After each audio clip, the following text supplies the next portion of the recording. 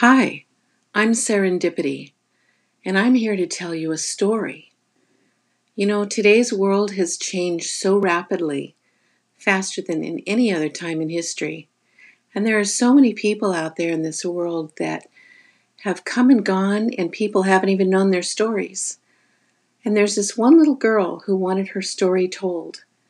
And so I'm going to try to tell it. And I hope you enjoy it. Well, this is a story of a little girl and her mother. Once upon a time, there was a very small little girl who loved life more than anything. She loved to play in the grass and smell the flowers and look at the sky and listen to the birds and sit under the trees. She loved that so much. And she loved her mommy more than anything. Her name was Jeannie Louise. She had dishwater blonde hair and brown eyes, and as a toddler, her hair stuck straight up instead of lying flat like obedient hair should. Her mommy would plaster her hair down with gel or water or whatever she could think of, but the moment it dried, up it popped again. As a baby, little Jeannie Louise nursed at her mother's breast and looked up into her mother's eyes, memorizing every feature of the person who gave her life and love. Her mother saw the adoring eyes staring up at her, imprinting every feature of her face in her memory. A warm, fulfilling, and satisfying feeling rushed over the mommy as she relished being adored by her little daughter. For a time, things progressed just as a young family ought to progress. The little family shared a bungalow with the grandparents. It was a small American craftsman home in the foothills of El Sereno. Grandma and Grandpa were of typical heritage, fairly common of the area at the time.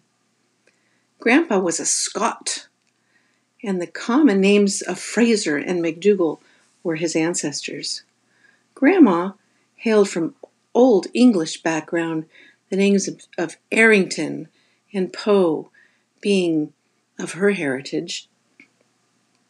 They all lived happily, if crowded, in a little home. But as is sometimes the case with young parents, Jeannie's mother and father grew restless to be on their own. They didn't really want to live with the grandparents forever, you know. They had saved a bit of money, and with the promise of a new job in the state of Washington, they left, leaving little Jeannie Louise and her big sister alone with her grandparents. And that was okay. Grandma and Grandpa were great. Jeannie loved her grandparents. They were kind and loving, and Grandpa was a wonderful storyteller who placed great weight on the ability to read. After all, he had once owned a successful newspaper until a wealthy family with a lot more money and a much bigger newspaper put him out of business. But that was the times. It was the Depression anyway. It was hard to keep a job back then, and they were lucky to have whatever they had. And they were lucky to have a supporting family too. Grandma loved Jeannie Louise and was gentle and devoted to her granddaughter. But neither Grandma nor Grandpa were Mommy or Daddy. Jeannie Louise missed her mommy terribly. She didn't know where they had gone, nor why they had left her, and it weighed on her greatly. And that's the end of the first installment of that little story about Jeannie Louise.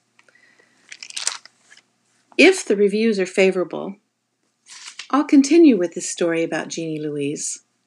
After all, she does want her story told. And if you have a story you want to tell, you could message me and tell me your story. In the meantime, I hope you have a great day and a great week, and I hope you join me next time.